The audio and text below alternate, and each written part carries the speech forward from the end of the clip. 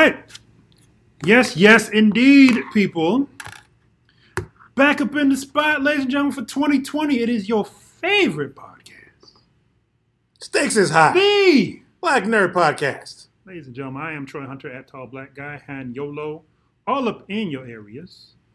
It is I, Terry Gant, Doc Midnight, or, as they call me in darker places, Dread October.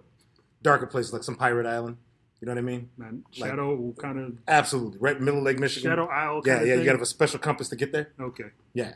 Dread October. You got to say it with bass in your voice. You got to say yeah, it with your chest. Yeah, that's true. That's true. true. You got to say it with your chest. Of course live video stopped because you guys are asking. Yeah. Some of you may be hearing this. Some of you may be watching this. We suspect not many of you are actually watching this because live video is giving us a problem. Yes. Actually, Troy's going to fix that. Actually, live video just shut off. Anyway. Oh, okay. So that's what's up. Anyway, but we can proceed. But because it's the first thing of 2020, proceed and continue to rock the mic. Since this is the first, it's the first joint of the year, I'd like to hit y'all with some things that we are excited about for the new year. Well, we get it lined up. We had it up there. All right. Okay, let's see how long that works. Okay. Hoping for the best here. Always hoping for the best. So, things we are excited about in the whole scheme of things. I don't know if I'm excited, but big election. I don't know if I'm excited about it. Okay. I'm actually kind of not because of the alternative. Okay. And but hey. But is it like? But we're talking like November at that point. Yes. Okay. So, but right now it's like straight up top of dome, like you are ready to go. And I remember this feeling. Yes, like let's get it over with. Yeah. Yeah. That's gonna be a kind of pain in the ass. But in terms of media, because fascism does not crush all creativity, there are a number of things in all of the modes that I enjoy, the written word and the spoken word and the instrumentations and all that. There's going to be some good stuff, I feel, right, that's going to be going on. I will probably say this is probably going to be a year, Grammys notwithstanding, of going to be some instruments. People are bringing instruments back. People are getting accolades for being instrumentalists and working with a bunch of people. And so, for example, this Friday at CSO is going to be Makaya McCraven, who is young jazz dude. I saw him open for a rap act I really like, and he completely blew me away. Right. I had to buy the album, bought the album directly from him. He's going to play at the CSO. There's a sister on harp. Okay. He does drums and production, and it's just a lot of good vibes. A lot of good so you're music. saying Makaya McCraven is a jazz drummer? He is a jazz drummer and producer. Okay.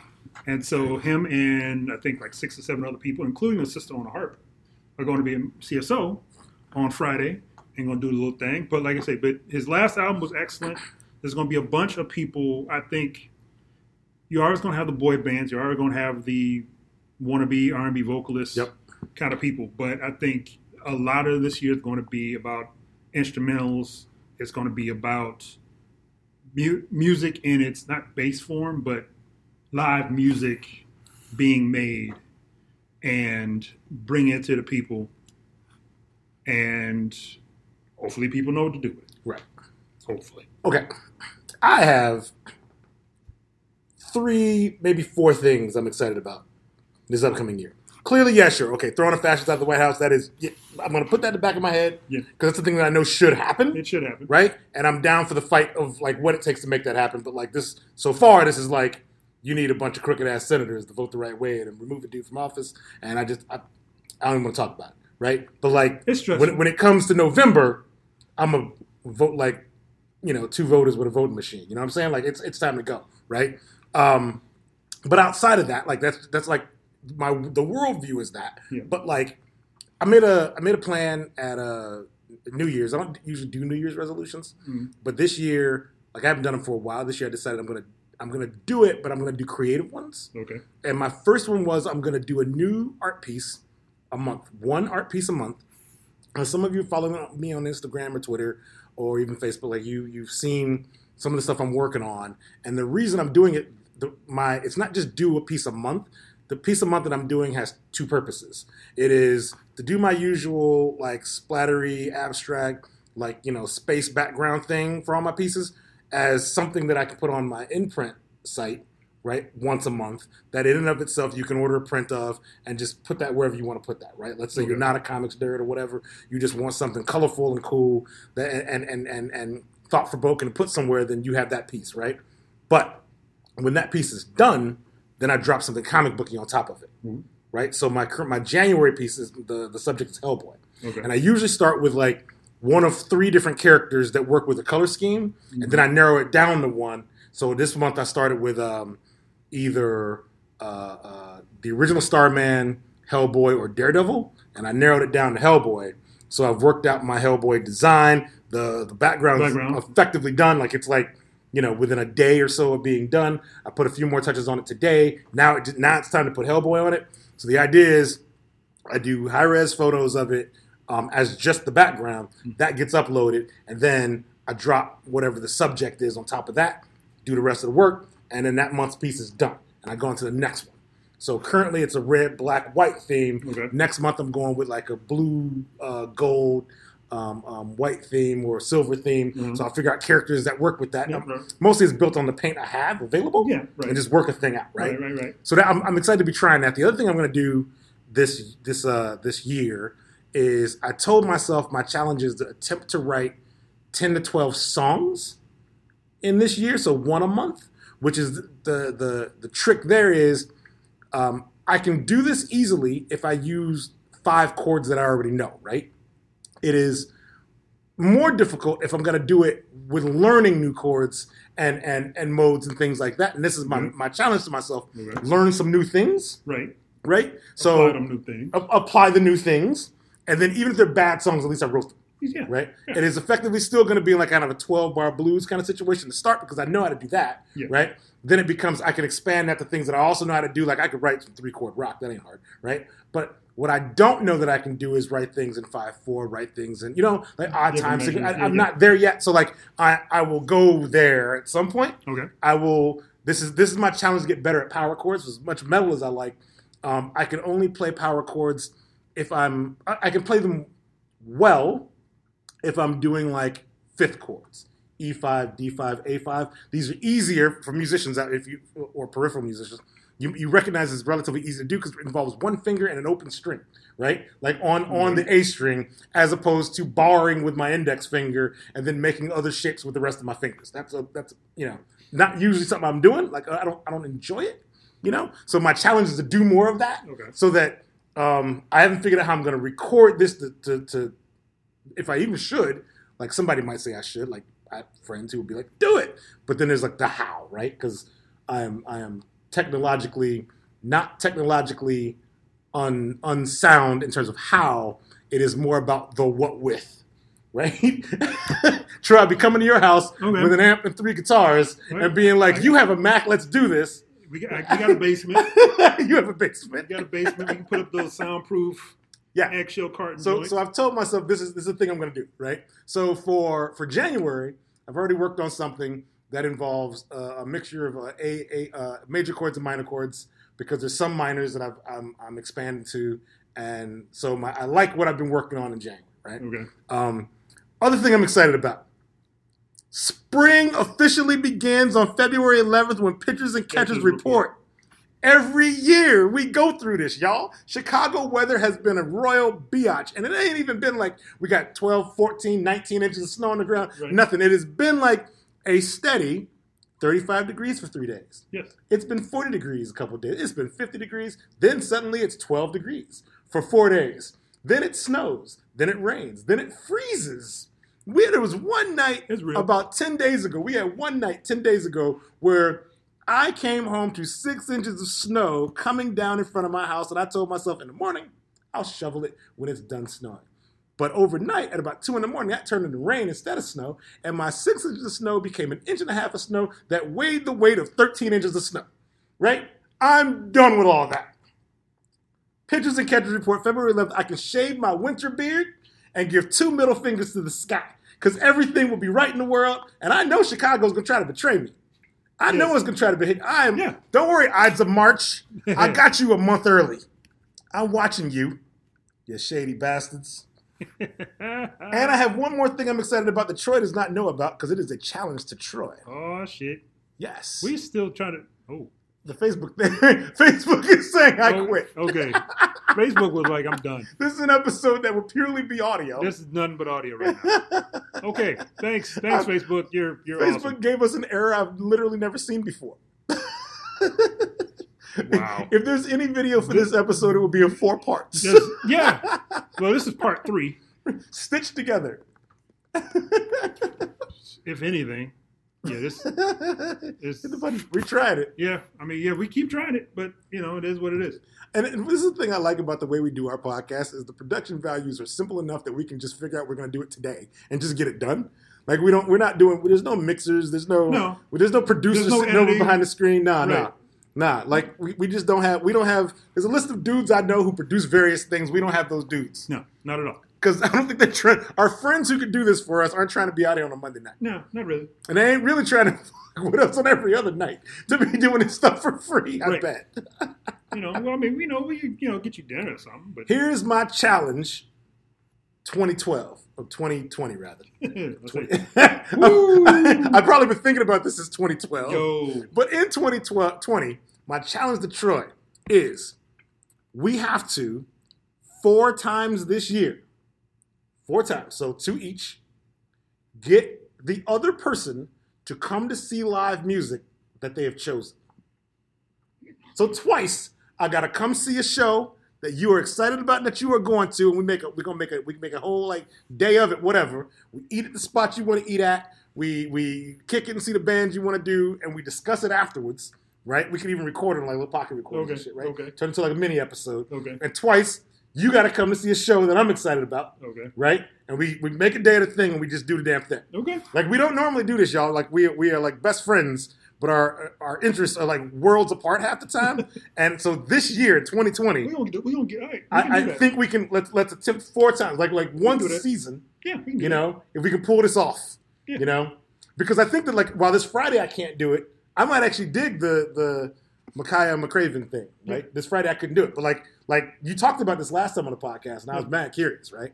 But like there's some things you talk about where I'm like, live I think I might actually be able to get with it. You know what I mean? Right. Because it's different from the it's different from the album. Yeah. And because you're doing live music and you got that interplay with the crowd and like bring you out for an encore, you play some new shit. The other reason I think that I want to do it this way is like in our group of friends, we've noticed that even getting together once a month as a group is hard. Right? It used to be hard. Really? Now it's impossible. It's become impossible. So, like, once a quarter seems like that ought to be a thing that, like, one of us can pull off, right? Like, and I'm real picky about live music I want to see of stuff I even like. Yeah. A lot of times bands come through and I'm just like, oh, they're coming through. Nah. Or, ooh, they're coming through. But I don't want to go there. I don't want to go to that place particular. Like I'm gonna talk about this in things in the music bit, right? There's a band called Sons of Apollo that's coming, right? But like every time Sons of Apollo is coming, they come in like 2 or 3 times. But when they come to Chicago, they play in St. Charles, and it's like you haven't hit Chicago then, right? You're not playing Chicago. You're in Chicago, nah, bro. You're playing Northern Springfield. If you're playing, that's what you're doing. You're not playing Chicago if you're in St. Charles. I'm sorry. It's that far out. It's not Chicago anymore.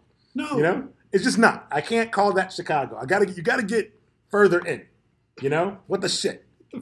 And I really like. Okay, we'll keep it moving. All right, what's next? Jesus Christ. That's my excited about. Okay, zone. I'm good with that. I'm totally good with that. Okay, cool. All right. Let's get in. This year, I'm going to actually make some stuff, but I always make birthday resolutions. I'll make New Year's ones. And my birthday ones are always pretty much make things, share things, get some stuff out. Right. That still remains. The thing is, though, is that what I don't want to do, which I want to stop doing, is I'm not going to keep bigging it up, and like, yo, I got some new shit's gonna come out, and it doesn't happen, and then everybody kind of feels bad. Like, Sure. yeah, Troy said he's gonna do some shit, and that didn't happen. But we're not gonna remind him of it because he's already depressed and shit. So we're gonna be good. So this year I plan to do more stuff and share more of it, get more of it out. The gray days don't help. 35 degrees is fine, but the gray days kind of kill me. So Gray days are kind of my jam. My zone is shitty weather, but this is the one winter where I'm just about done. Like, even I might need sunlight now. And this never happens. You know what I think fucked it up for me? I, last summer, started painting in my backyard. Took my easel, took all my shit. Like, I had a whole outdoor studio. Like, it was some, like, PBS type shit, right? I went nuts, right? And though I was so happy doing this. Yeah. Like, I'm going to say these words, and I'm not even joking. I have a world-famous sculptor living next door to me who was watching me paint from his window. I didn't know it. And then come around Christmas, he was like, dude, I was watching you. Good shit. And I was like, what? What? Tell me that again. Let me get back at this. Right. Now I'm like, holy shit, there's no sunlight. Right now I'm angry about it. Right. You know? The opportunity. Now I'm mad. I'm over this. I need to start seeing the universe like other people see it, I guess. I don't know. Yeah, the sun is awesome. The sun's a killer. Sun's awesome. It's murderous. I love sun, but sun leaves me at this time of year, and I am sad. Okay. So emo. No, I'm just solar power. You okay? I'm not emo. I'm solar power. Right. Okay. Well, let's start off with things we like. Things we like. For music, the Makaya McCraven, I really recommend. The last two albums he did were excellent. Give you a taste of kind of what he's trying to do, what he's doing. It's just I always like in music someone who pulls together other creative people and they jam and do things and produce and create. I always, I've talked about Madlib, I've talked about Anderson .Paak, I've talked about these people who go out and get other people to work with just because they like their energy or because they like, the kind of thing they're doing. Kamasi Washington, like all these people who are doing these great, great things that ultimately produces in some very free, very enlightening, very up-tempo, very introspective music, jazz, soul, funk, electronic. And Makaya McCraven, I'm really looking forward to this show coming up. There is the rumor, not the rumor necessarily, but D'Angelo's coming back, which is going to be great. We just did the 20-year anniversary. What? Ride My Pony? No, D'Angelo. Oh, that's right, because you get them confused. Yeah, you're right. Okay. No one else in the world gets these two dudes confused. Except me. Okay. All right. D'Angelo did not do Pony. Okay. All right. That was the other guy. Yes. Okay. Who is not Don't D'Angelo. worry about it. Who is not okay, all right. It was not D'Angelo. But it's been 20 years since Voodoo, which was his second album. So everybody got to like, damn, I remember that because I was in college and da-da-da-da-da. It was a good time. Good time. But D'Angelo's coming out with new music this year. That's the premise. We have yet to really figure out what to do about award shows because I don't watch them. I don't watch them either. But I understand they're a vehicle to bigger things for certain people. If you get an award. If you get an award, yes. If you're up for an award, sometimes you get, But in cases where we know, especially where the head of the Grammys got fired and let the chopper sing about how there was payola and sexual harassment and all this other stuff at the Recording Industry of America, Record Industry Association of America, then we really have to figure out something, in my opinion, somewhere for great, for talent and that kind of thing to be recognized on an award stage. But because the Grammys have that cachet and because they have that kind of backing, That's not it. Last night, Tyler the Creator won for Best Rap Album. Don't worry about it. The thing was, the album he got an award for was something he did 2 years ago. And he appears on 2 songs. Oh. Wait a minute. Is this my time where I can say the thing I love to say? No? No. Does it? Because it was his album. It was an actual album. It was an actual album. Okay. All right. He actually raps on 2 of the songs, but he produces it. But he's actually on 2 of them. But he wins Best Rap Album, which is weird, but whatever. And yes, it was 2 years ago. But the whole timing of this Grammys thing, because Country Road won again, and I don't know how many years in a row you can win Best Song. Like, it's kind of hard to do, right? Like, a year is only 365 days. Sometimes 366. But, like, this isn't, like, this is the year that could happen. But had he done it 4 years ago and pulled this off, I'd be like, well. But now this is off. This is slightly off. So I would like, but we've talked about this. Like, what can an artist do to appeal? Because it's one thing to sell, right? But it's nothing musical integrity and like everybody. Your favorite band likes your favorite band. Like, there are people who don't sell a ton of records, but people who do sell a ton of records says, I love this person. I love this music. I love this genre. I love this band. And where is that going forward? If we're not getting it from the Grammys, people laugh at the BET Awards. Well, hell, I laugh at the BET Awards. Well, because BET. Because BET. There's also the Soul Train Music Awards. Okay. I'm out. But all of these don't have the cachet of the Grammys. Right. Even though they may not be as crooked or as self-serving. Or maybe they are. We just don't know because nobody aired them out yet. I can't gauge something as being as crooked or not as crooked until somebody tells me how crooked it is. I assume they're all crooked. Okay. It's an award show. Yeah. You know what I mean? Like, if we, the people, don't get to vote on the award, I assume it's all crooked. No, it's valid. All right. There you go. Yeah, it's totally valid. It's just, what do you do to recognize greatness? I don't know, man. The world of music has been crooked as fuck. It's the Star Search. I'll go back there. There. If Ed McMahon ain't telling me something gets 3 3/4 stars, I don't trust it. Don't want to hear it. I'm good. Ever since Jethro Tull beat Metallica for Best Metal Album, I don't trust no award show. Not nan one. All of them get the grace of the tomato. Fuck every one of them. All of them. I'm mad for people who ain't even up for awards yet. Still, I'm not letting it go.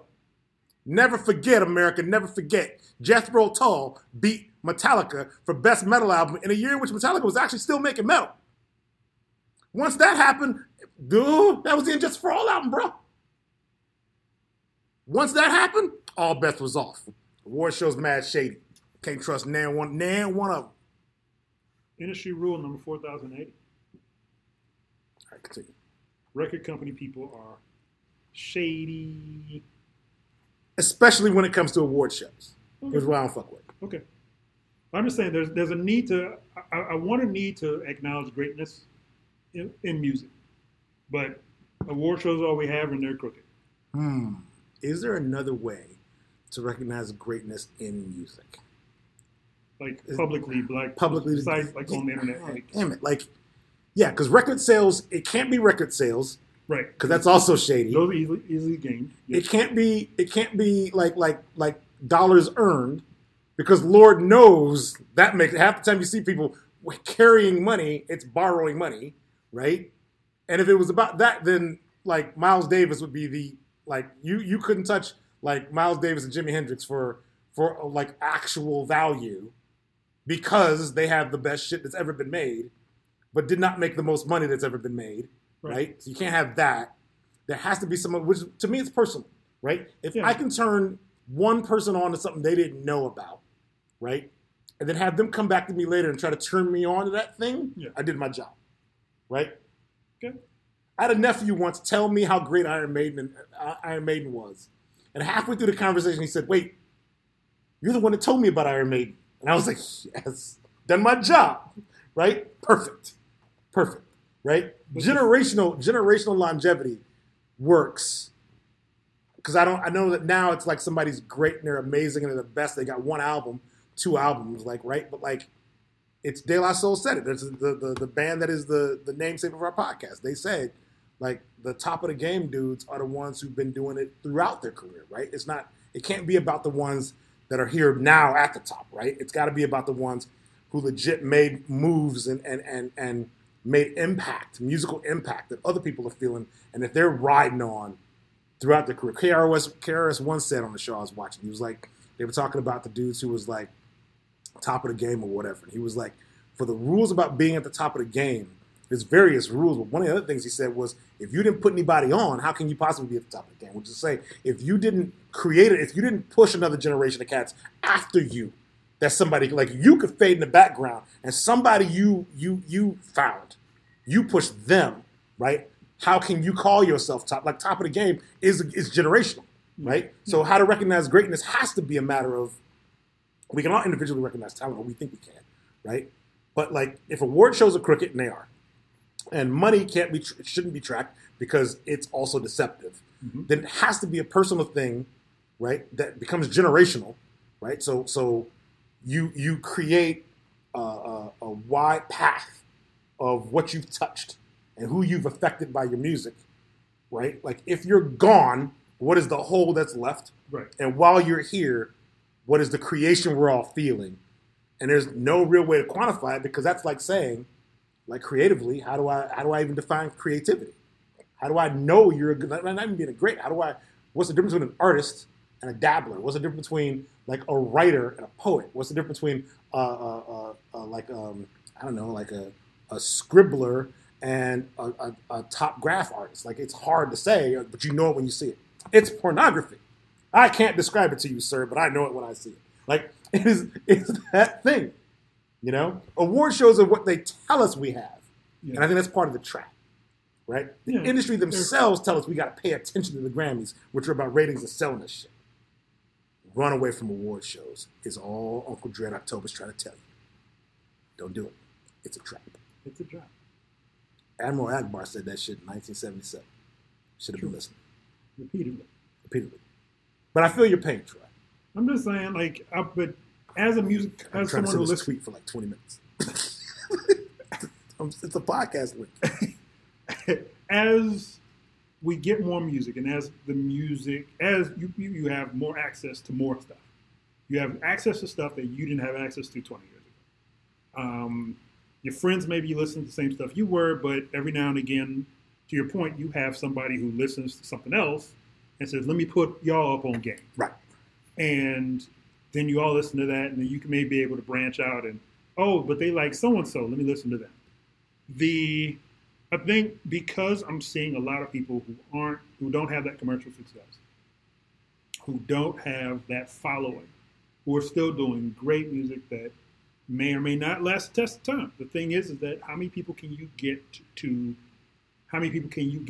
absorb your music and pass it down to another generation? Right.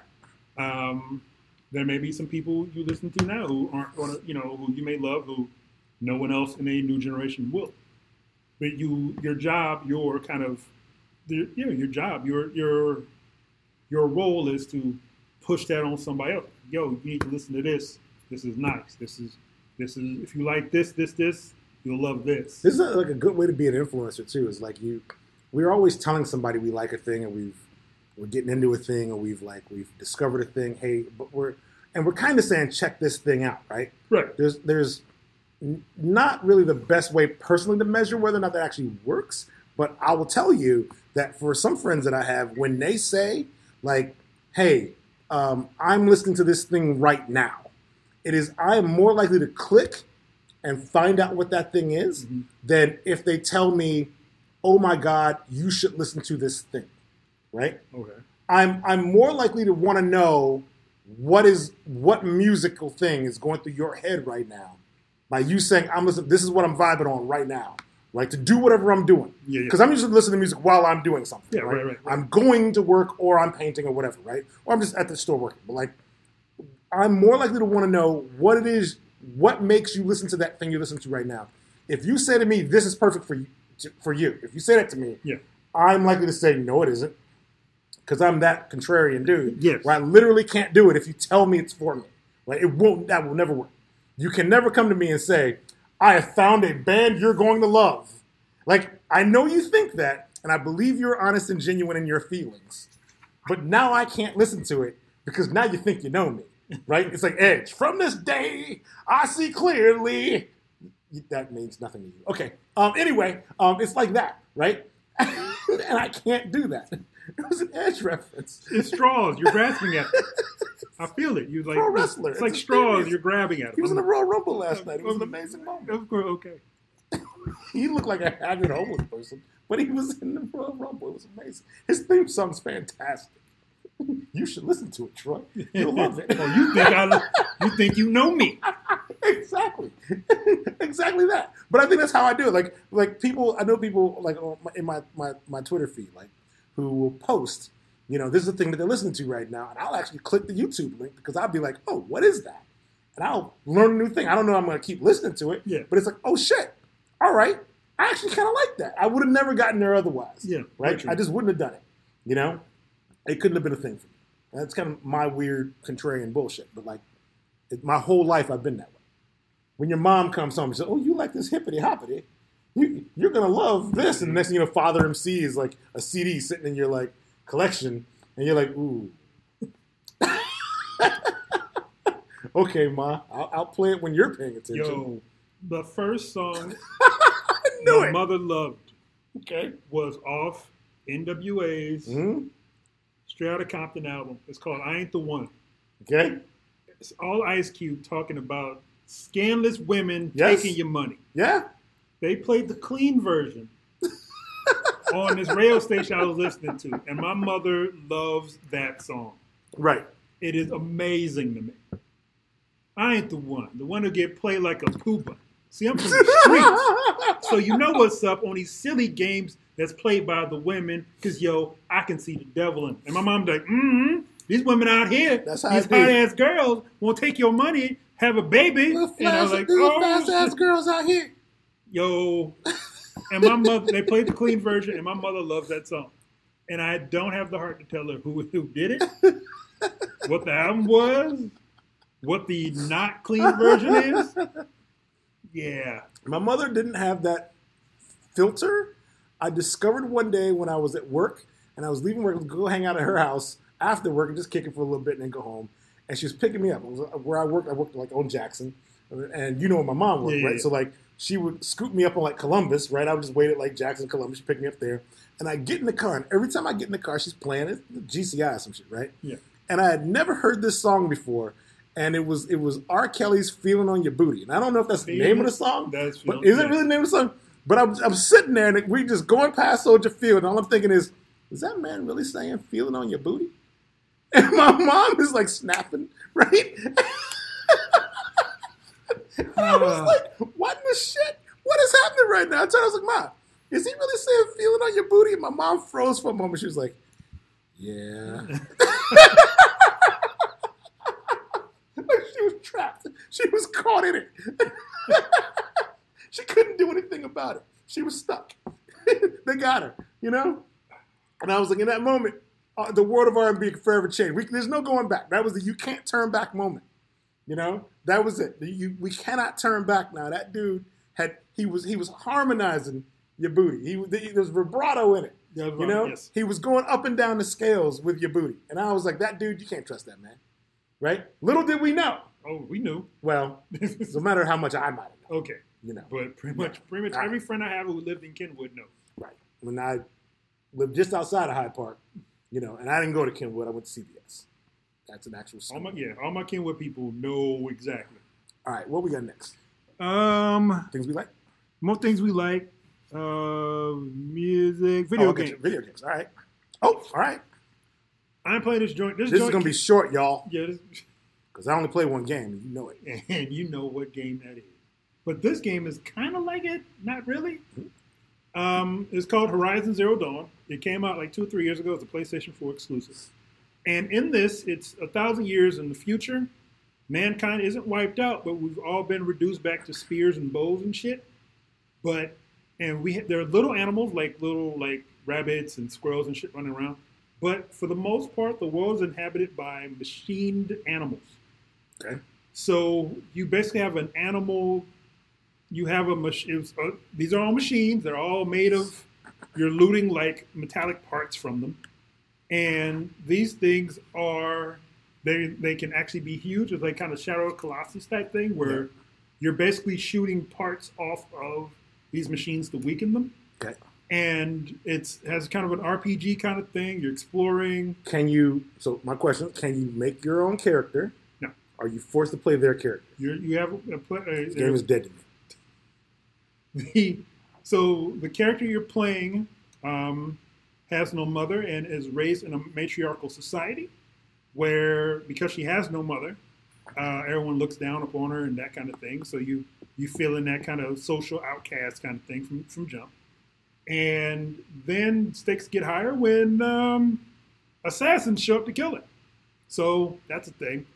But like I say, you're dealing with bows and robot dinosaurs and other monsters and things. Yes. But you're forced to play their character. Yes. But it's kind of like the first person, kind of like a Halo or something like that. It's third person. Third person. It's third person. Can you make it first person? Do I have to watch my character do the shit? You have to watch your character. Oh, this game. It's very fun. I just found it. It got a ton of awards the year it came out. It's like a couple years ago. It seems like, right? It's a couple years. Yeah. I've heard of this game, and I've seen the commercials for it. And I think my video game rules have become, I don't want to be shoehorned into playing your guy. And Makes sense. But the other problem with that is I also don't want to see my guy, right? I really don't. I think for the aspect ratio of my head to the screen, I don't want to watch a little dude do a thing. And make a little dude, I guess I just don't want to do that. Like, if it's Marvel Ultimate Alliance or something like that, I can watch a superhero do it because it's comic booky and I want to see that guy. Yeah. But if it's got to be like some caveman with a ray gun or something like that or whatever, I don't want to. I want to change that so I don't have to see it. Yeah. Okay. And I want to customize my dude or whatever to the person I want it to be, for the person I choose and want to be at that point. You know, whenever I start a game over, you just make me play the main character, then I feel like I'm being shoehorned. And this is 2020 now. But there's a story behind it and all that kind of thing. So you have to, if you were able to create a character, but that character had the same sad backstory as the character they wrote. Yeah, then I want somebody to write a mod so I can live another life so that I wouldn't have to have the same backstory. I can have a different sad backstory where I start in a different starting area. Maybe I could start in a cave, but maybe I could start in, just in some vampire lair. Or maybe I could start just outside of Riften. Or maybe I could start, in a temple just outside of Solitude. Like, make a game where I can do that. I think I played the fuck out of that game for 10 years or something. Until that game shows. Until that game exists. I got a game void in my life. I got you. This game actually does sound funny. You robot dinosaurs. It's every animal composite. Like, so there's like a meerkat kind of thing. Like, it searches the area, and if it sees you, it alerts everybody else. Oh shit! Okay. And then they all come jump you. Okay. It's kind of problematic. There are horses, like a kind of horse analog, up to the point where it's like rhinos, these big gopher kind of things, which are actually about 20 times bigger than you. Yeah. And so you're shooting ping, ping, ping, and they dive on the ground, and then they pop up wherever the hell they pop up. Like, okay. It's really like, oh, okay. So there are like 30. A point might be made if there's a trimmers component. I think I might be in. Okay, there's kind of a trimmers component. And there's like 30 animal analogs, but like every mechanical animal has a real world analog. Sure. And because I think the thing for the gopher is like Megatherium or something like that. Something that animal's called. Yeah. So they call these things like they've nicknamed them like sawtooth, like because it's a saber-toothed tiger, but it has a saw. Oh, all right. And so when it jumps at you, apparently the saw pops out and whatnot. It's pretty like okay. And they redid all the sounds. Where what system are you playing it on? It's a PlayStation 4 exclusive. Okay. So it's only PlayStation 4. When I bring my guitar to your house, we get to play it again. Okay. All right. So yeah, I'm playing that. We've taken some time off of Borderlands.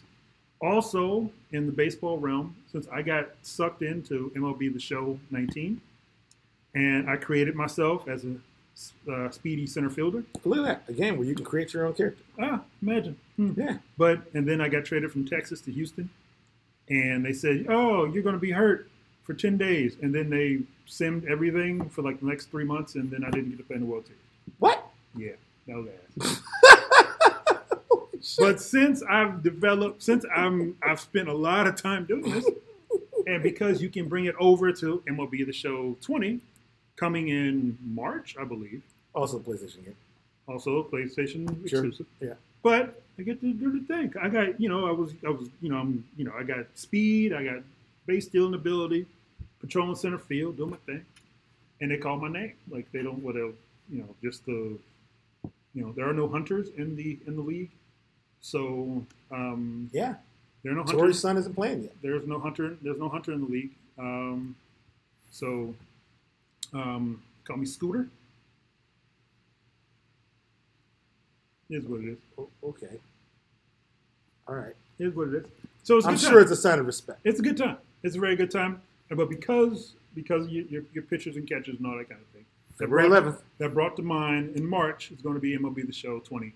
So I'm going to cop that and play that some more. And maybe lead the White Sox to a promised land. Who knows? Okay. All right. Since we're on video games, I'm going to talk about a game that is not a video game. Oh. It's a tabletop RPG kind of thing. Oh. That I played recently and I fucking loved it. Right? And I'm a big Dungeons and Dragons player. I love RPGs.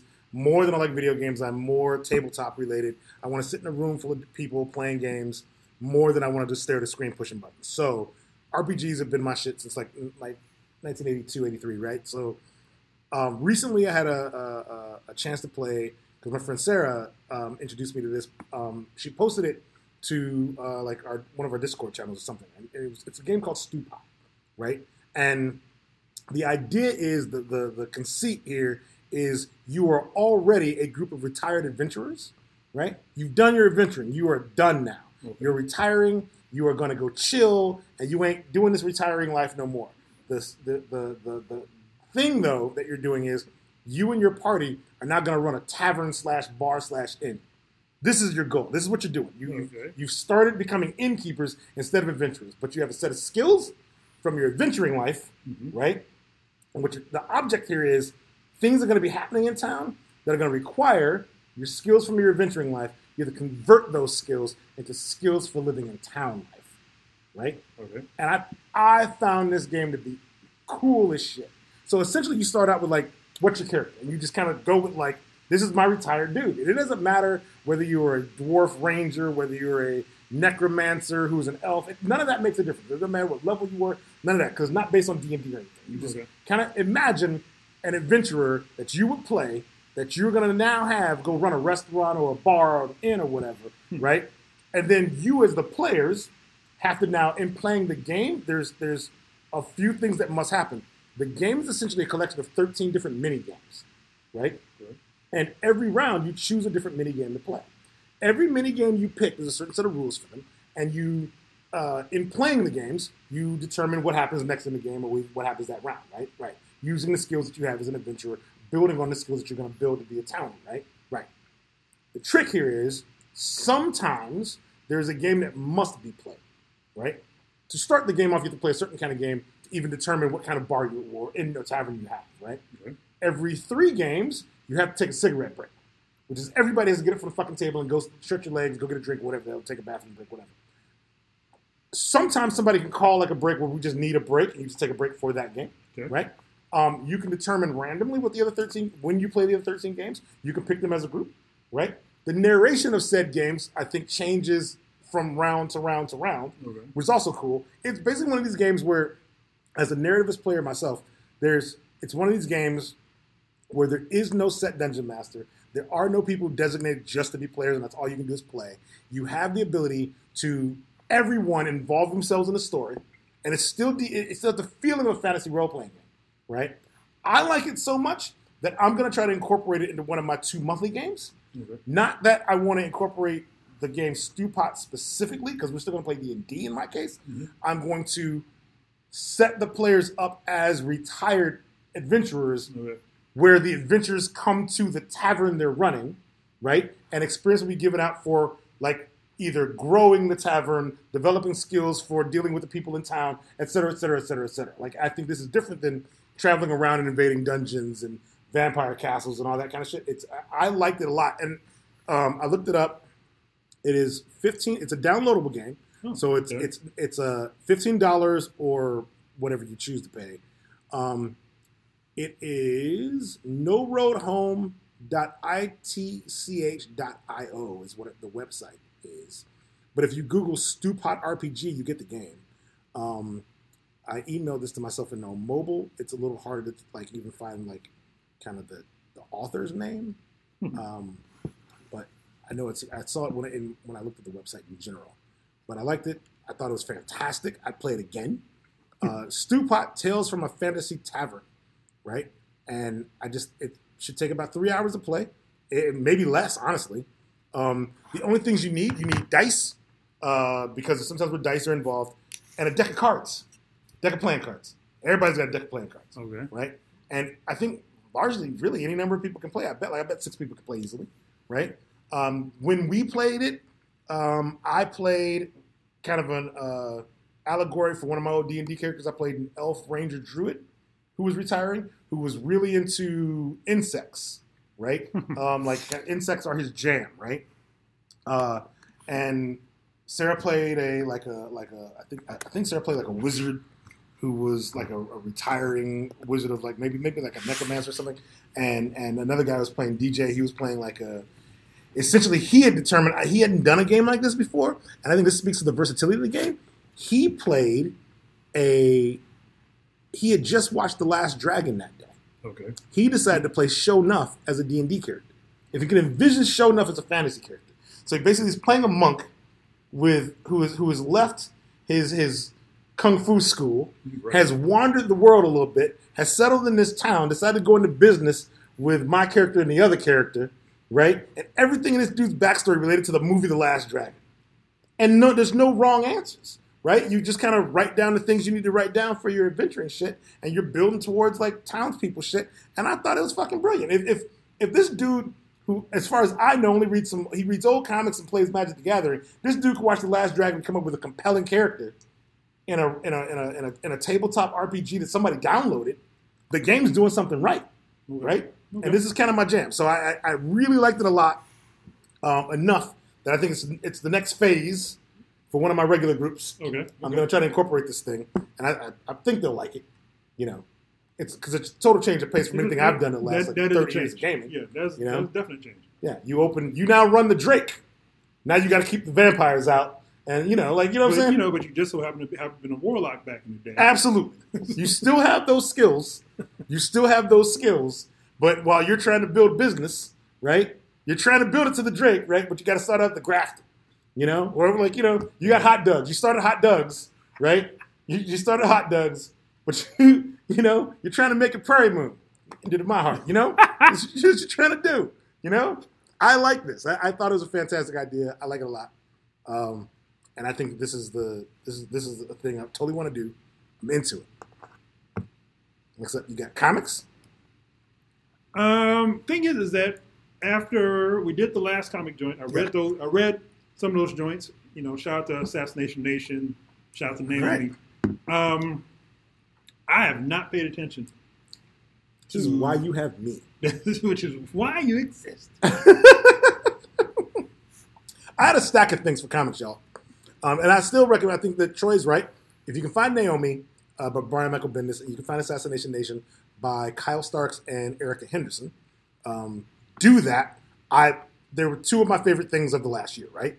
But I will also say that I have here in my grubby little hands, I had a larger stack, but I'm going to save some of that. Well, I'll put some of that in, I recommend you read this thing, but we'll talk about these. Drifting Dragons. In my shop, I'm recreating a manga section. I'm kind of going with a new thing where I'm going to curate the shit out of it to make it like small sample size, but things I really believe in.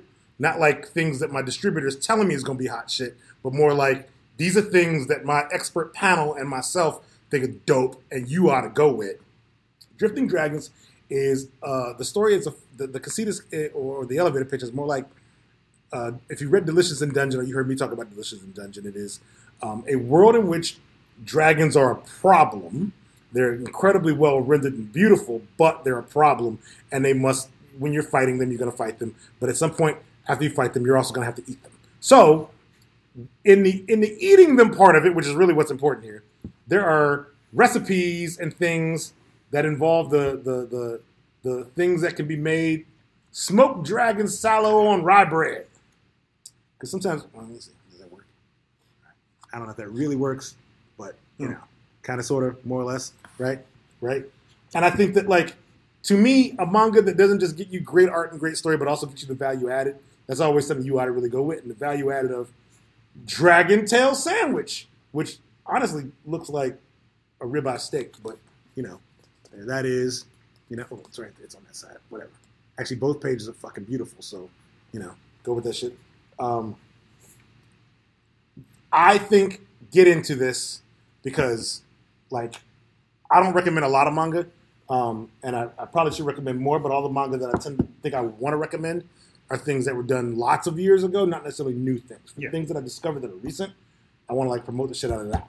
Yeah. Dragons versus humans, and these humans, they need to use these resources. These dragons got to get et, and they got to get cooked up nice and delicious, and like Delicious in Dungeon, I can support the shit out of that. The next book I have is Green Lantern Legacy by Min Lei. I hope I'm pronouncing that part right.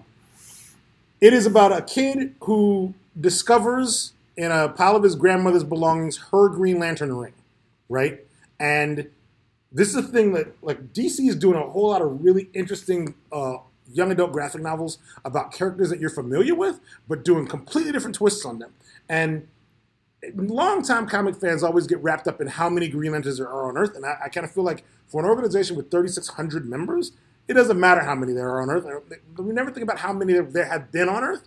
So this kid's grandmother has been a Green Lantern, and she just kind of had a ring in a box. And my man finds it here, and the design of the book, the story is touching and cool. Like Jon Stewart appears in it. It is characters that are familiar. It is a new way to tell a Green Lantern story. It reminds me a lot of when Jaime Reyes became Blue Beetle, right? Or honestly, kind of when Kyle Rayner became Green Lantern, but maybe even more contemporary than that because it's not really done to be house-style, Biff Bang Pow kind of like superhero shit.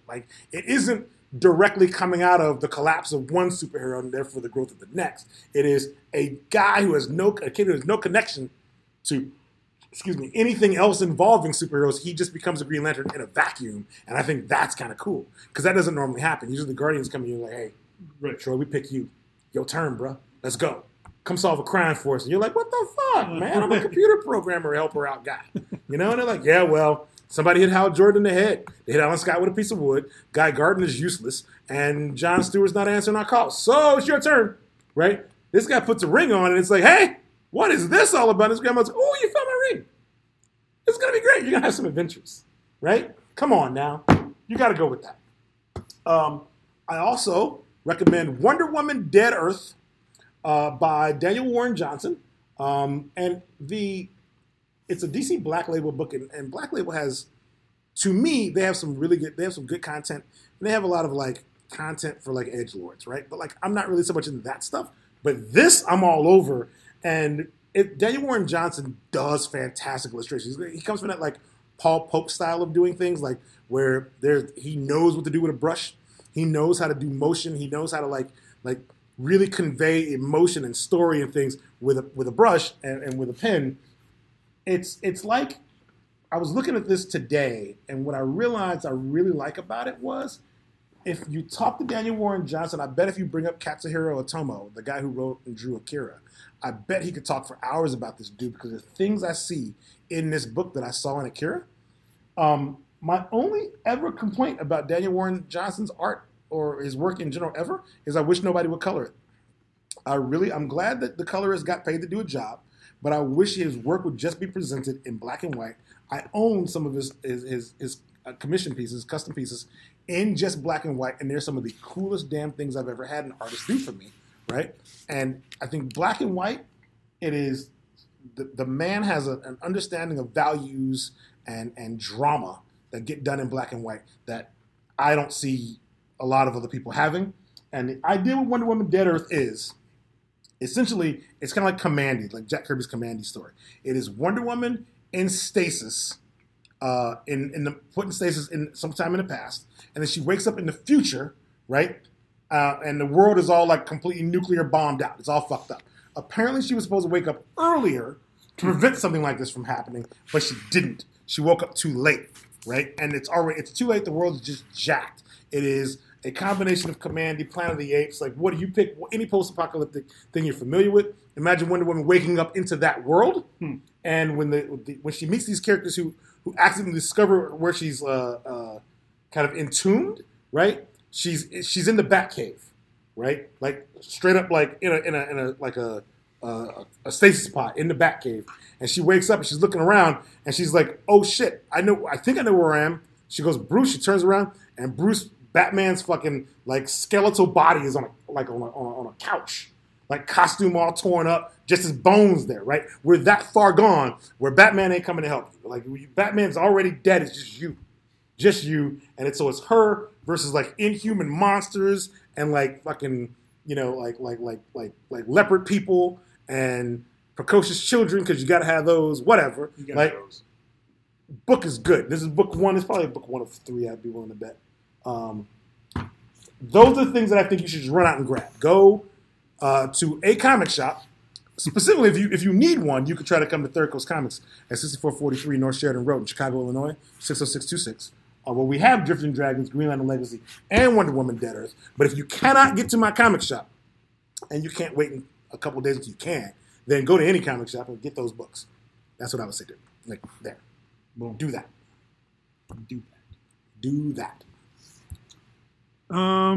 Okay. Yeah. So, well, this is kind of comicsy. Yeah. Movies. Yep. Do we need a Black Widow movie? I think we need a Black Widow movie. I think we just needed it 6 years ago. Right? I think that absolutely, yes, we need it. And there's things that I see, there's characters I recognize in the trailer that tell me this is a story that absolutely needs to happen.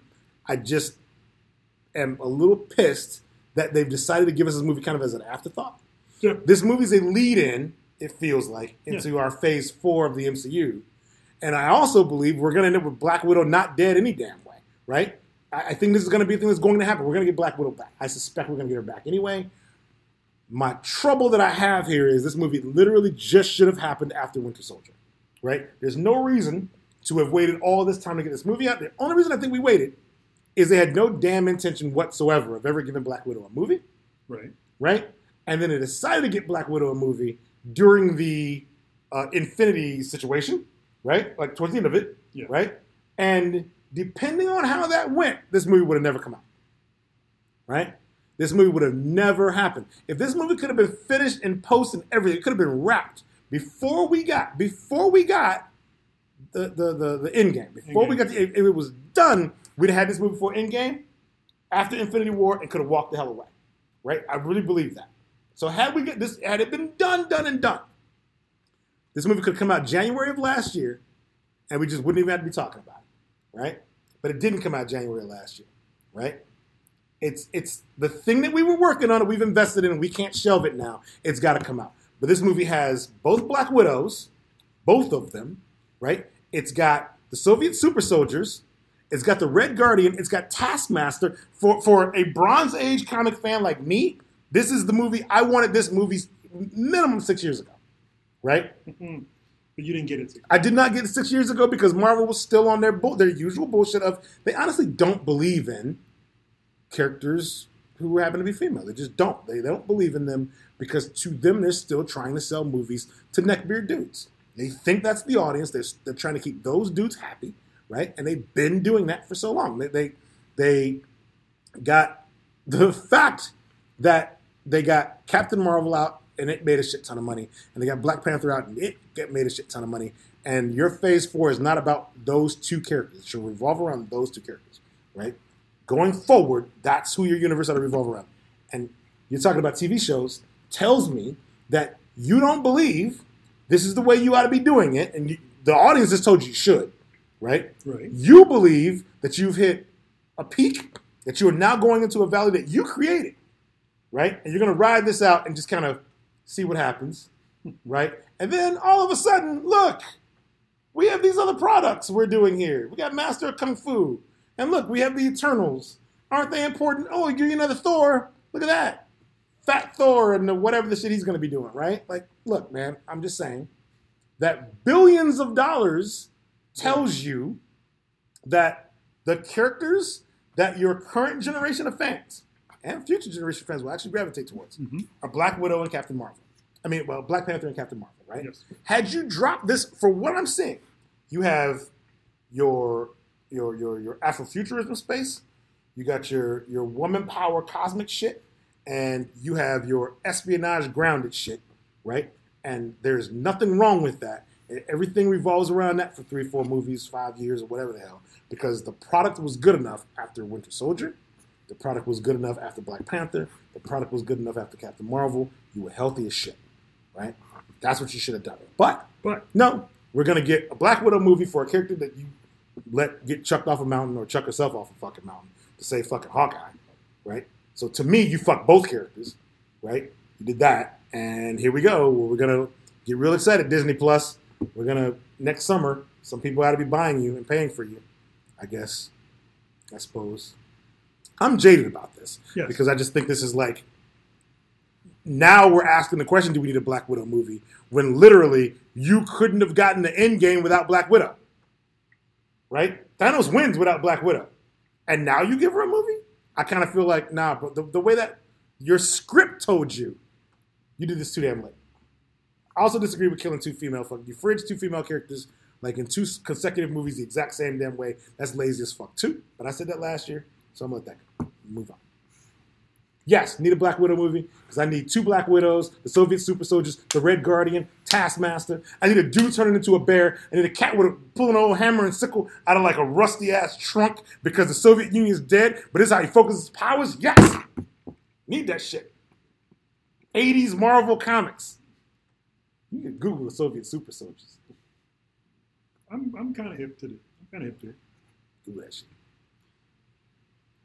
But on the other side, on DC, oh god, we have a female-led movie. Yes. Do we need that? It's the Harley Quinn, the Birds of Prey thing, and I need a Birds of Prey movie, absolutely. I don't need everything to run through Harley Quinn, I think is my problem, right? Valid. For as popular as Harley Quinn is, I find that in the trailers I'm watching, the only thing I can identify in this trailer is that Harley Quinn is in it. I know who the other characters are, therefore I know they're in the movie, right?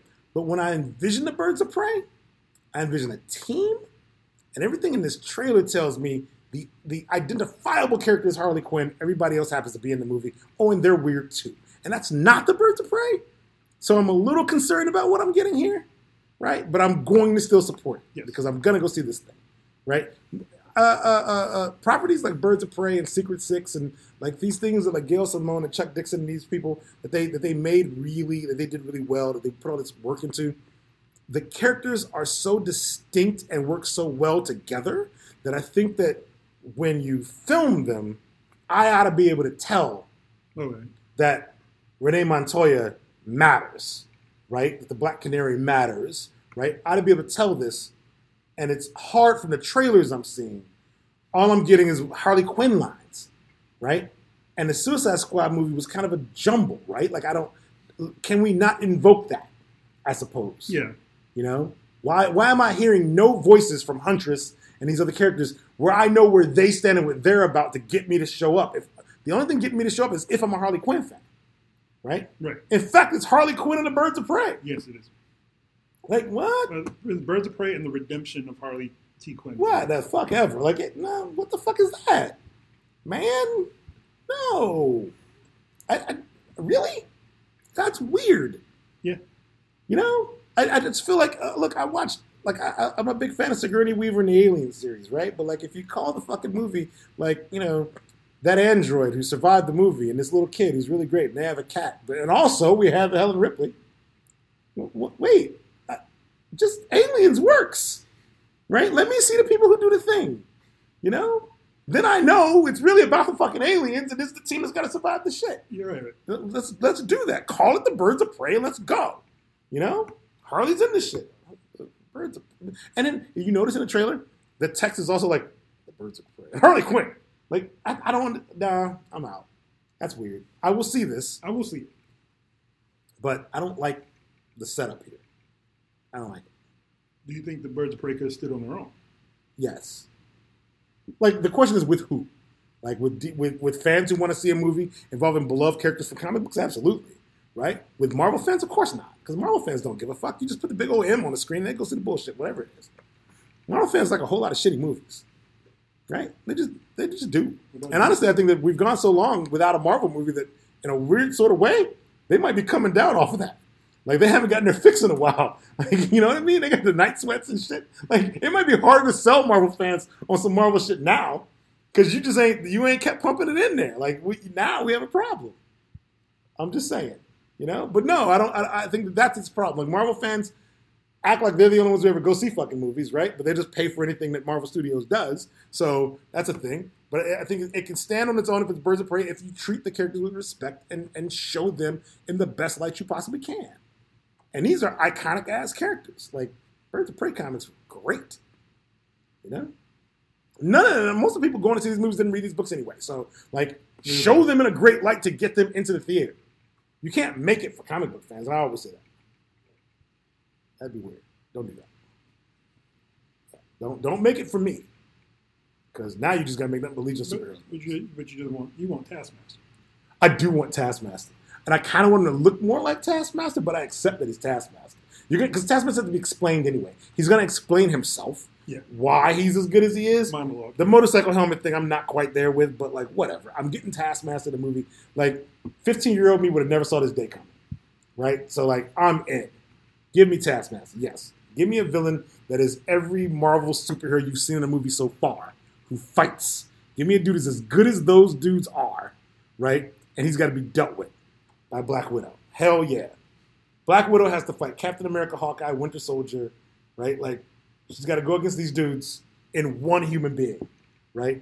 One human being. And I hope they keep I think it's Frank Thierry who wrote Fred Van Lint. Fred Van Lint wrote the Taskmaster Limited Series. It came out a couple years ago where they revealed Taskmaster has a memory problem, right? It's like Memento. He can't make short-term memory.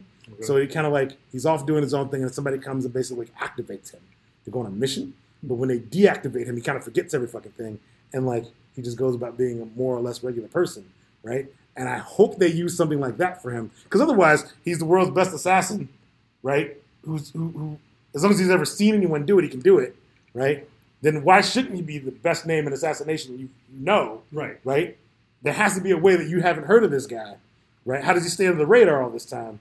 I think activating him and deactivating him, the way the Winter Soldier was, makes sense. Yeah. So I'm hoping that's what they do, right? I'll be very happy with that. I'm excited about Taskmaster. I know you will. He hit the skull mask, the George Perez design with the cloak and the sword for the swordsman and the Hawkeye bow and arrow. He had a Captain America shield. He Daredevil's like nunchuck thingies or whatever the hell, the Billy Club thing. Everybody who had a weapon, he had all this shit. He looked awesome. Especially with George Perez drawn. Just fantastic. I remember the skull. Yeah. Skull mask. Skull mask, yes. Now he's got like a, he looks like a evil racer from a Speed Racer cartoon. Like a Scooby-Doo villain. He kind of looks like a Scooby-Doo villain. Like a big helmet with like the silhouetted skull in the back. Not quite there. I don't know, but I'll find out. You're a supporter. Yeah, absolutely. Next. TV. Okay. TV-wise, I finished The Expanse.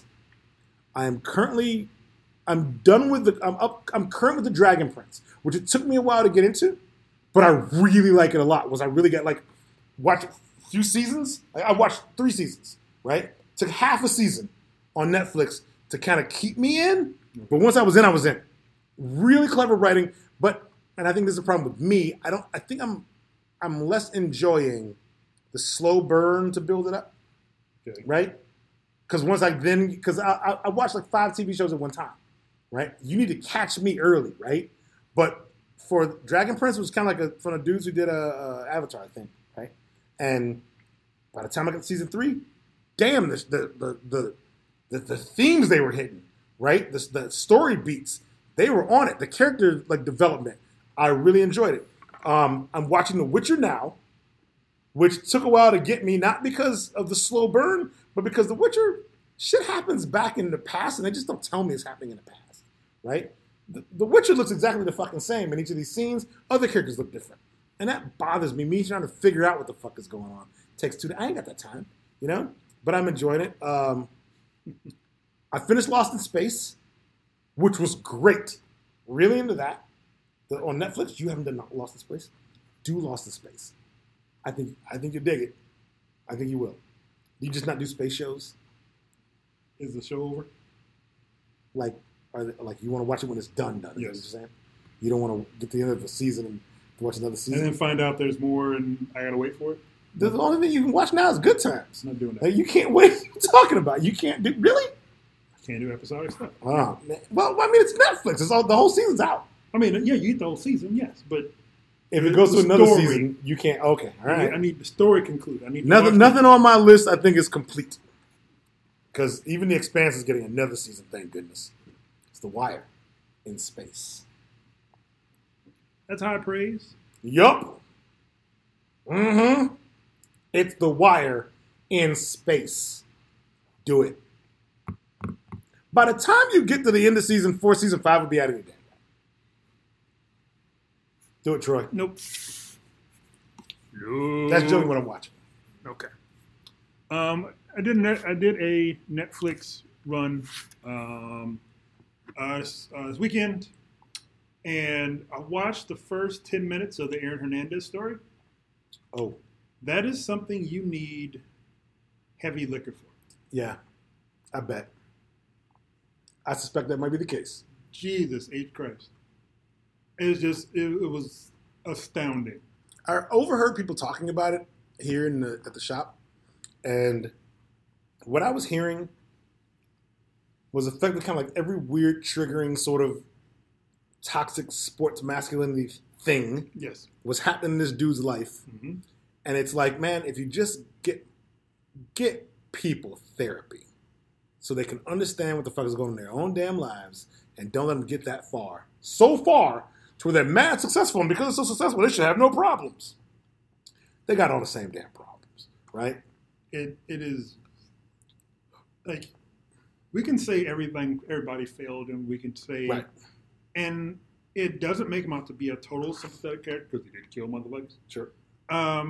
But they interview the commissioner NFL who just like, yeah, whatever. The league is great though. Right. Lee's great.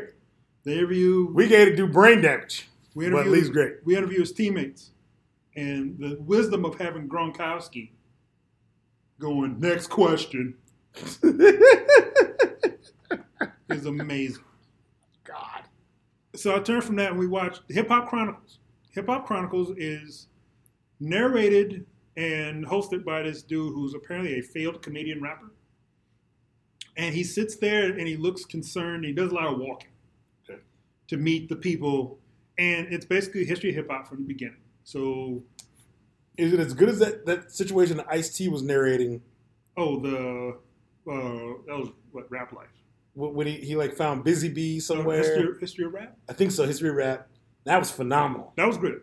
That was really Is it good. that good? It is pretty okay. Okay. There was some stuff I did not know. Okay. They're in season 4. There's 4 episodes to a season. And But you're watching it, and it's not over. There's more seasons. I'm living hip hop. I am living hip hop. Real hip hop. Okay. But he finds these people. You know, he still finds but he is actually giving props and notoriety to certain, like, there's a thing about Atlanta. Yeah.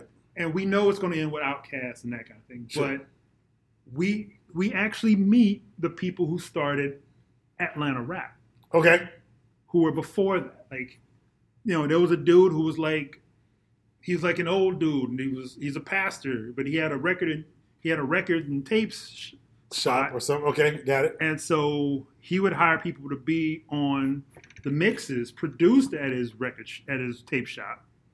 And if you did so, you were on his team. It was the J team, because he was like, and he had this whole thing. And this was like Atlanta, right? Then we go to New Orleans, where we know we're going to end up with Cash Money and No Limit. But here's a history of what got us there. What is New Orleans music? So you have current New Orleans artists telling you, this is the beat. And it was all traced back to one song that had a particular beat, a particular percussion breakdown. And there was a dude who lived off that song. It's called Trigger Man. Yeah. The name of the song is not Trigger Man. It's something else. But the dude says Trigger Man in the song. Yeah. But the beat is apparently so local. Yeah. And has these elements of kind of the culture. New Orleans. Yeah. And it's just like, okay, so for years, you didn't make it big unless you rapped over that beat. Okay. And people you don't know, people who... It is on Netflix. It's on Netflix. It is amazing. That's cool. All right. It is very good. It rivals the Ice-T's thing. It does, but one thing about hip-hop journalism, one thing about doing these interviews, and it's happened a bit for Ice-T's thing, but you get certain people in front of the camera and say, okay, you did this thing. And yeah, I did that thing. Yeah. Hip-hop, just like any other music genre, whatever, has its share of ego. Yeah. And so you got people, yeah, I did this. I found this person. I did this thing. And it's all eye-rolling. Yep. But the weird thing was, so they get to the New York, the late game New York thing. So they're talking about Biggie. Puffy is all up in your shit. God, no. Puffy is all in your shit, and Puffy is telling you, I've learned I need Biggie, but I just need no Puffy. After he died, he did Missing You, right? So Puffy got to tell you that song saved my life. The I'll Be Missing You. Yeah. The original Police joint. Yeah. That saved my life. It was talking to me. So I had to take it and rework it, and sold 6 million singles. And you sitting there rolling your eyes like, fuck you, Puffy. The Police saved my life. I'm making this platinum hit. Right. That I could just hit record. I hit record. I put like an extra drum beat on. I brought Faith in. We're frolicking in a meadow. And I sold 6 million. So I did you right, Puff. I did you right, Biggie. I did you right. That's his thing. Like, I had to do this for my man. Really? Okay. Really? Okay. But like, it's a lot of ego, and it's a lot of that. It's very interesting, though, especially for the regional stuff. They say Atlanta, New Orleans. They do a thing of A Tale of Two Coasts about the Biggie Pac thing. It's uneven because of the fact that while the dude is getting these people, if you know his backstory and the fact that if he's interviewing somebody and they'll flash to him, right? He's looking real attentive, like, ooh. Like, then you look up his bio and find out he's like a wannabe rapper. Yeah. A Canadian. Yeah. And he spends most of his time, he's narrating while he's walking. So, like, I'm walking through the projects, through Queensbridge with my hoodie up. Okay. But he's hard. He's something. It's very weird. But the whole thing, we watched like 5 or 6 episodes, is very well done. A lot of stuff you didn't know. A lot of involvement from a lot of different people.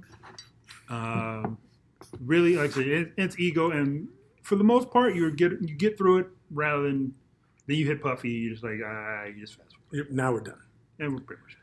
In the music vein, there are 3 things now that we've hit 2020, and this is the turning of the new year always is kind of weird for me because there's things where I want to say, in 2020 or in the new year, I'm listening to this. And then I realized some of these albums might have come out in 2019, but it might have come towards the end of it, right? So there's three things that are pretty much on repeat for me, and they are similar yet entirely different types of music that I'm listening to a lot right now.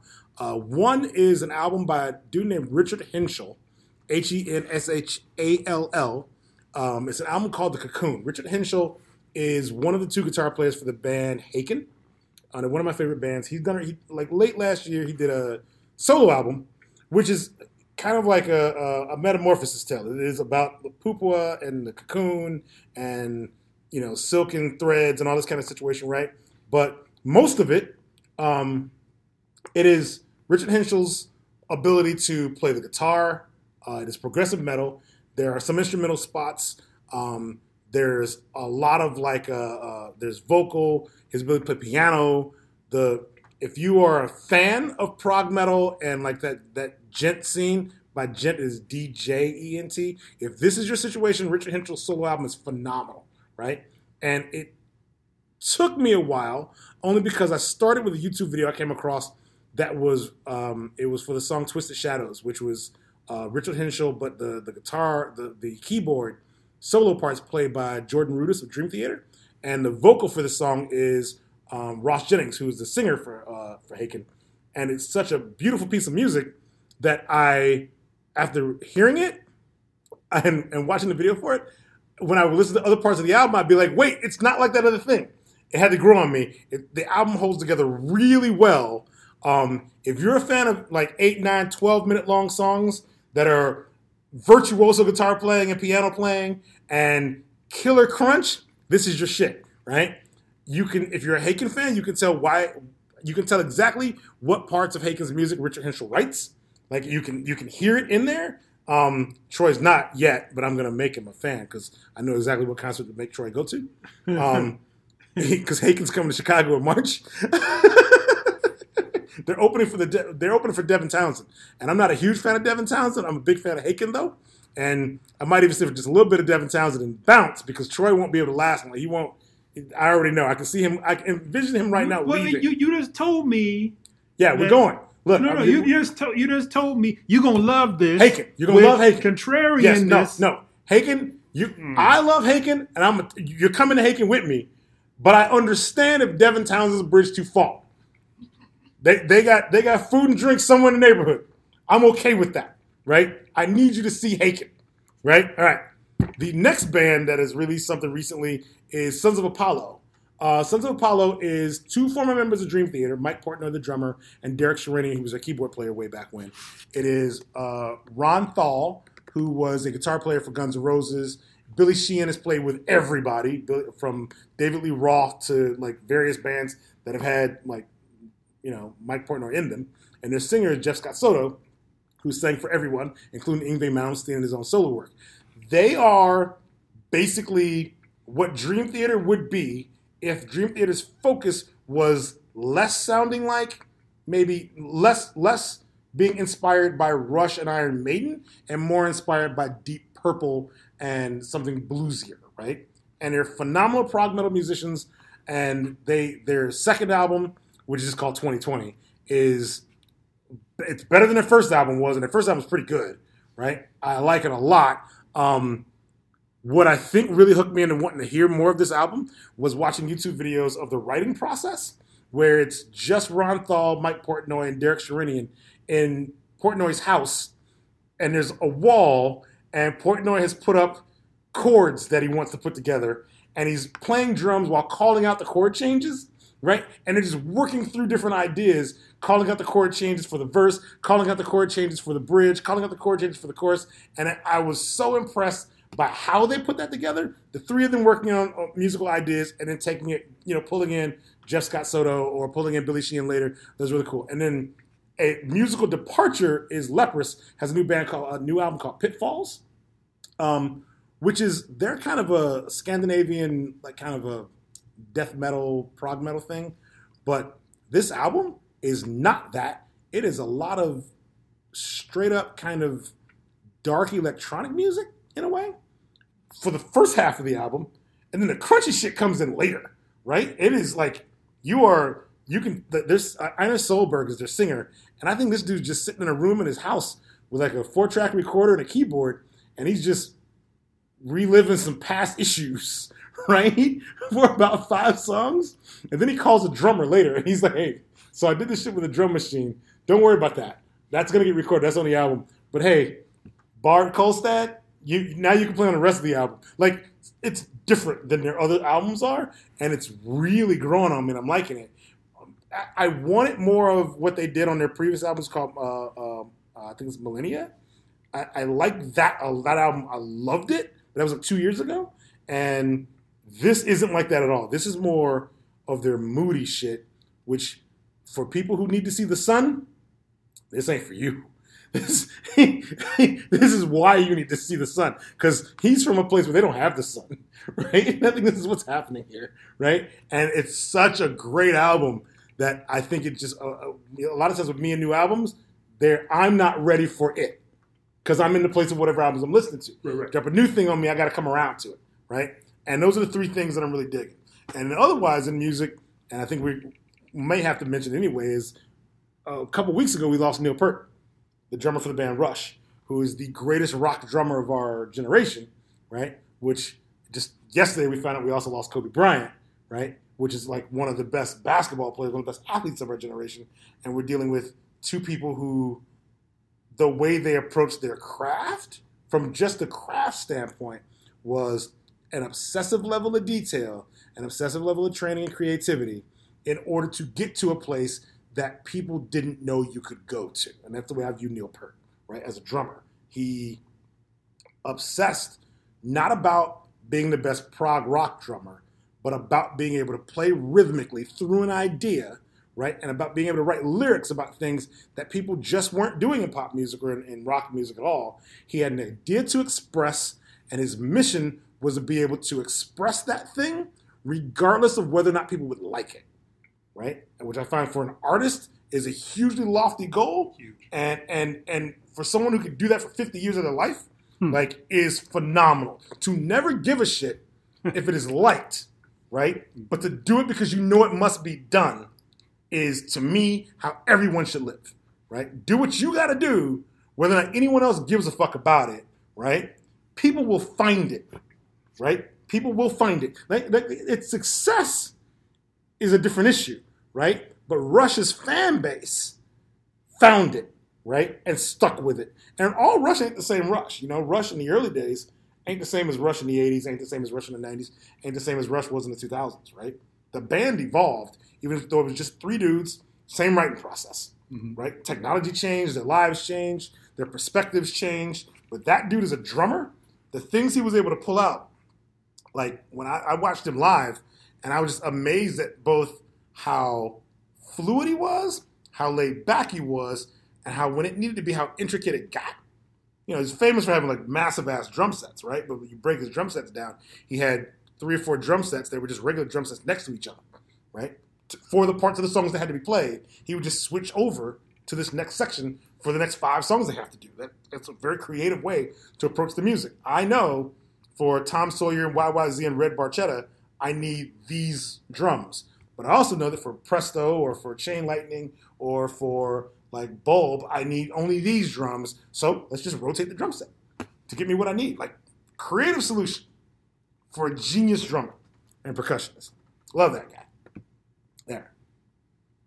I listened to Rush for like fucking 3 weeks straight. 2 weeks straight after that. Like, I can't. I just got to be all like, yeah. Sorry, Spotify. Give me more of that Rush shit. Because goddamn it, it's fucking brilliant. You know? Before you ask, my favorite Rush album is Grace Under Pressure, which is nobody's favorite Rush album. Which tells me he did it right. I got to be the only person who would name Grace Under Pressure. Or you're just looking contrarian. Oh, yeah. But also, yes, my favorite Rush album. Still. There we go. That's my music shit. You got anything else? No, I think that was it. I don't think we had anything else. I think we just... Shout out to Kobe, especially because Arian's probably listening, and I know Arian might be hiding in the basement. No. Sure. No. Our group took it, you know, it was sad. It was more of a, you know, the whole kid So holy dying, shit. whole kid dying thing. Yeah, right? That was I didn't know it first. Right. Yeah. You know, and the whole... as journalists, what's your obligation? Is to get it out first or get it out right? Get it out right. It's a death. That's the theory. You gotta get it out right. That's the theory. If you're a journalist if you're an ethical journalist, you do it right. It is multiple confirmations, and you wait until the family's been notified. Because in this day and age, there's no real benefit to you being first on a celebrity death. You know what I mean? Like, people are going to be reading about this for a week, right? You may have an editor who's like, I want to be first. But in the end, we're not selling. Papers don't sell. Yeah. Right? Clicks and views matter. Those clicks and views are still coming. Right? So as news gets out and people want, you write a better story and you get the shit right, you're going to get the clicks and you're going to get the views. Right? Being first mattered if we're selling a physical thing that has to hit a street somewhere. Right? Since that's not the issue, it's going to hit a phone, man. Right?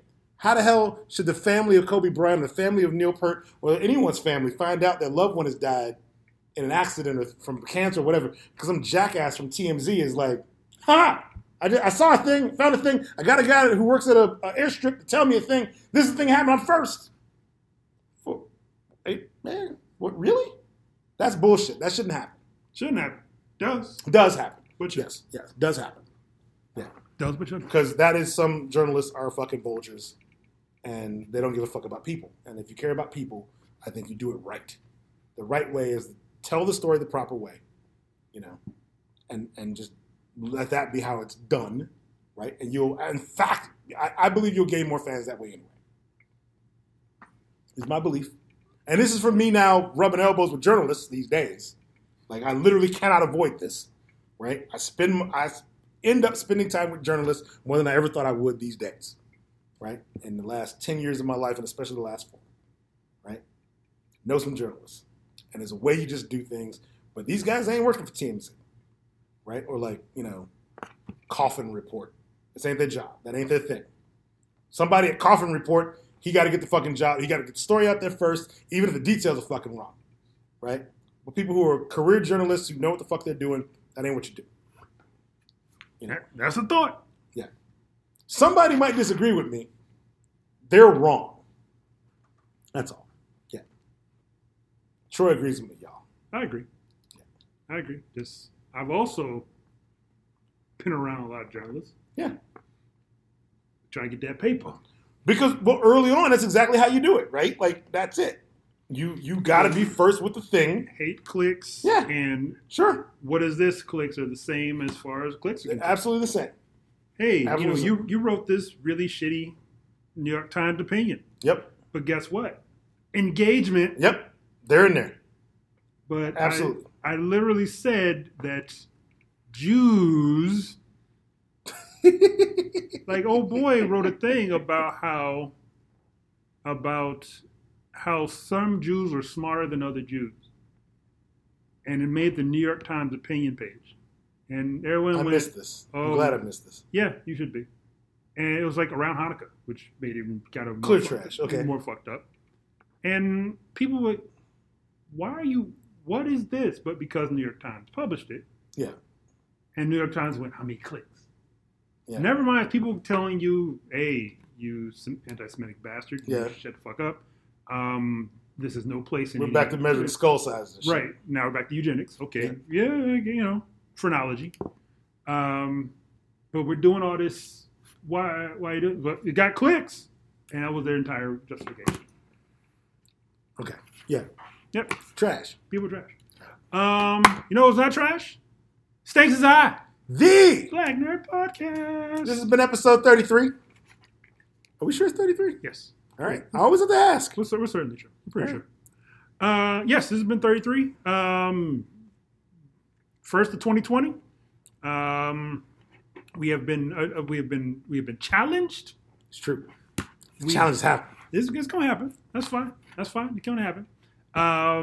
We have. My wife is thrilled we've been challenged because now she doesn't have to go see this concert I'm gonna make you go see. Okay. Meanwhile, my wife's whole thing is, are there chairs? This is also my wife's thing, which in Chicago, this is hard to do. This is very hard to do. This is difficult. No, besides there probably Park aren't chairs. West, no. Oh, man. We'll talk about my experience of going through trying to get chairs at the fucking House of Blues and what House of Blues tried to charge me for a chair. Did we talk about this? That can be done, but yes. Oh, my God. Okay, yeah. This has been Stakes High. Ladies and gentlemen, it's been episode 33. Thank you for listening. Thank you for rocking. I would say thank you for the people who watched Facebook Live. But you had to watch 5 different episodes. So sorry about that. That was just, I would blame Wi-Fi, I guess. I got nothing.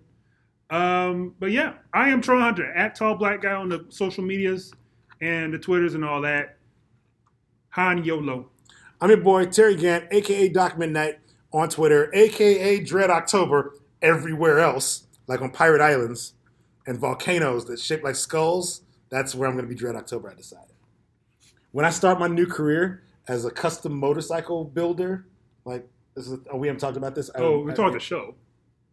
Well, okay, we'll talk about this. Okay. My midlife crazy. I decided it's going to be my midlife crazy when I build a motorcycle.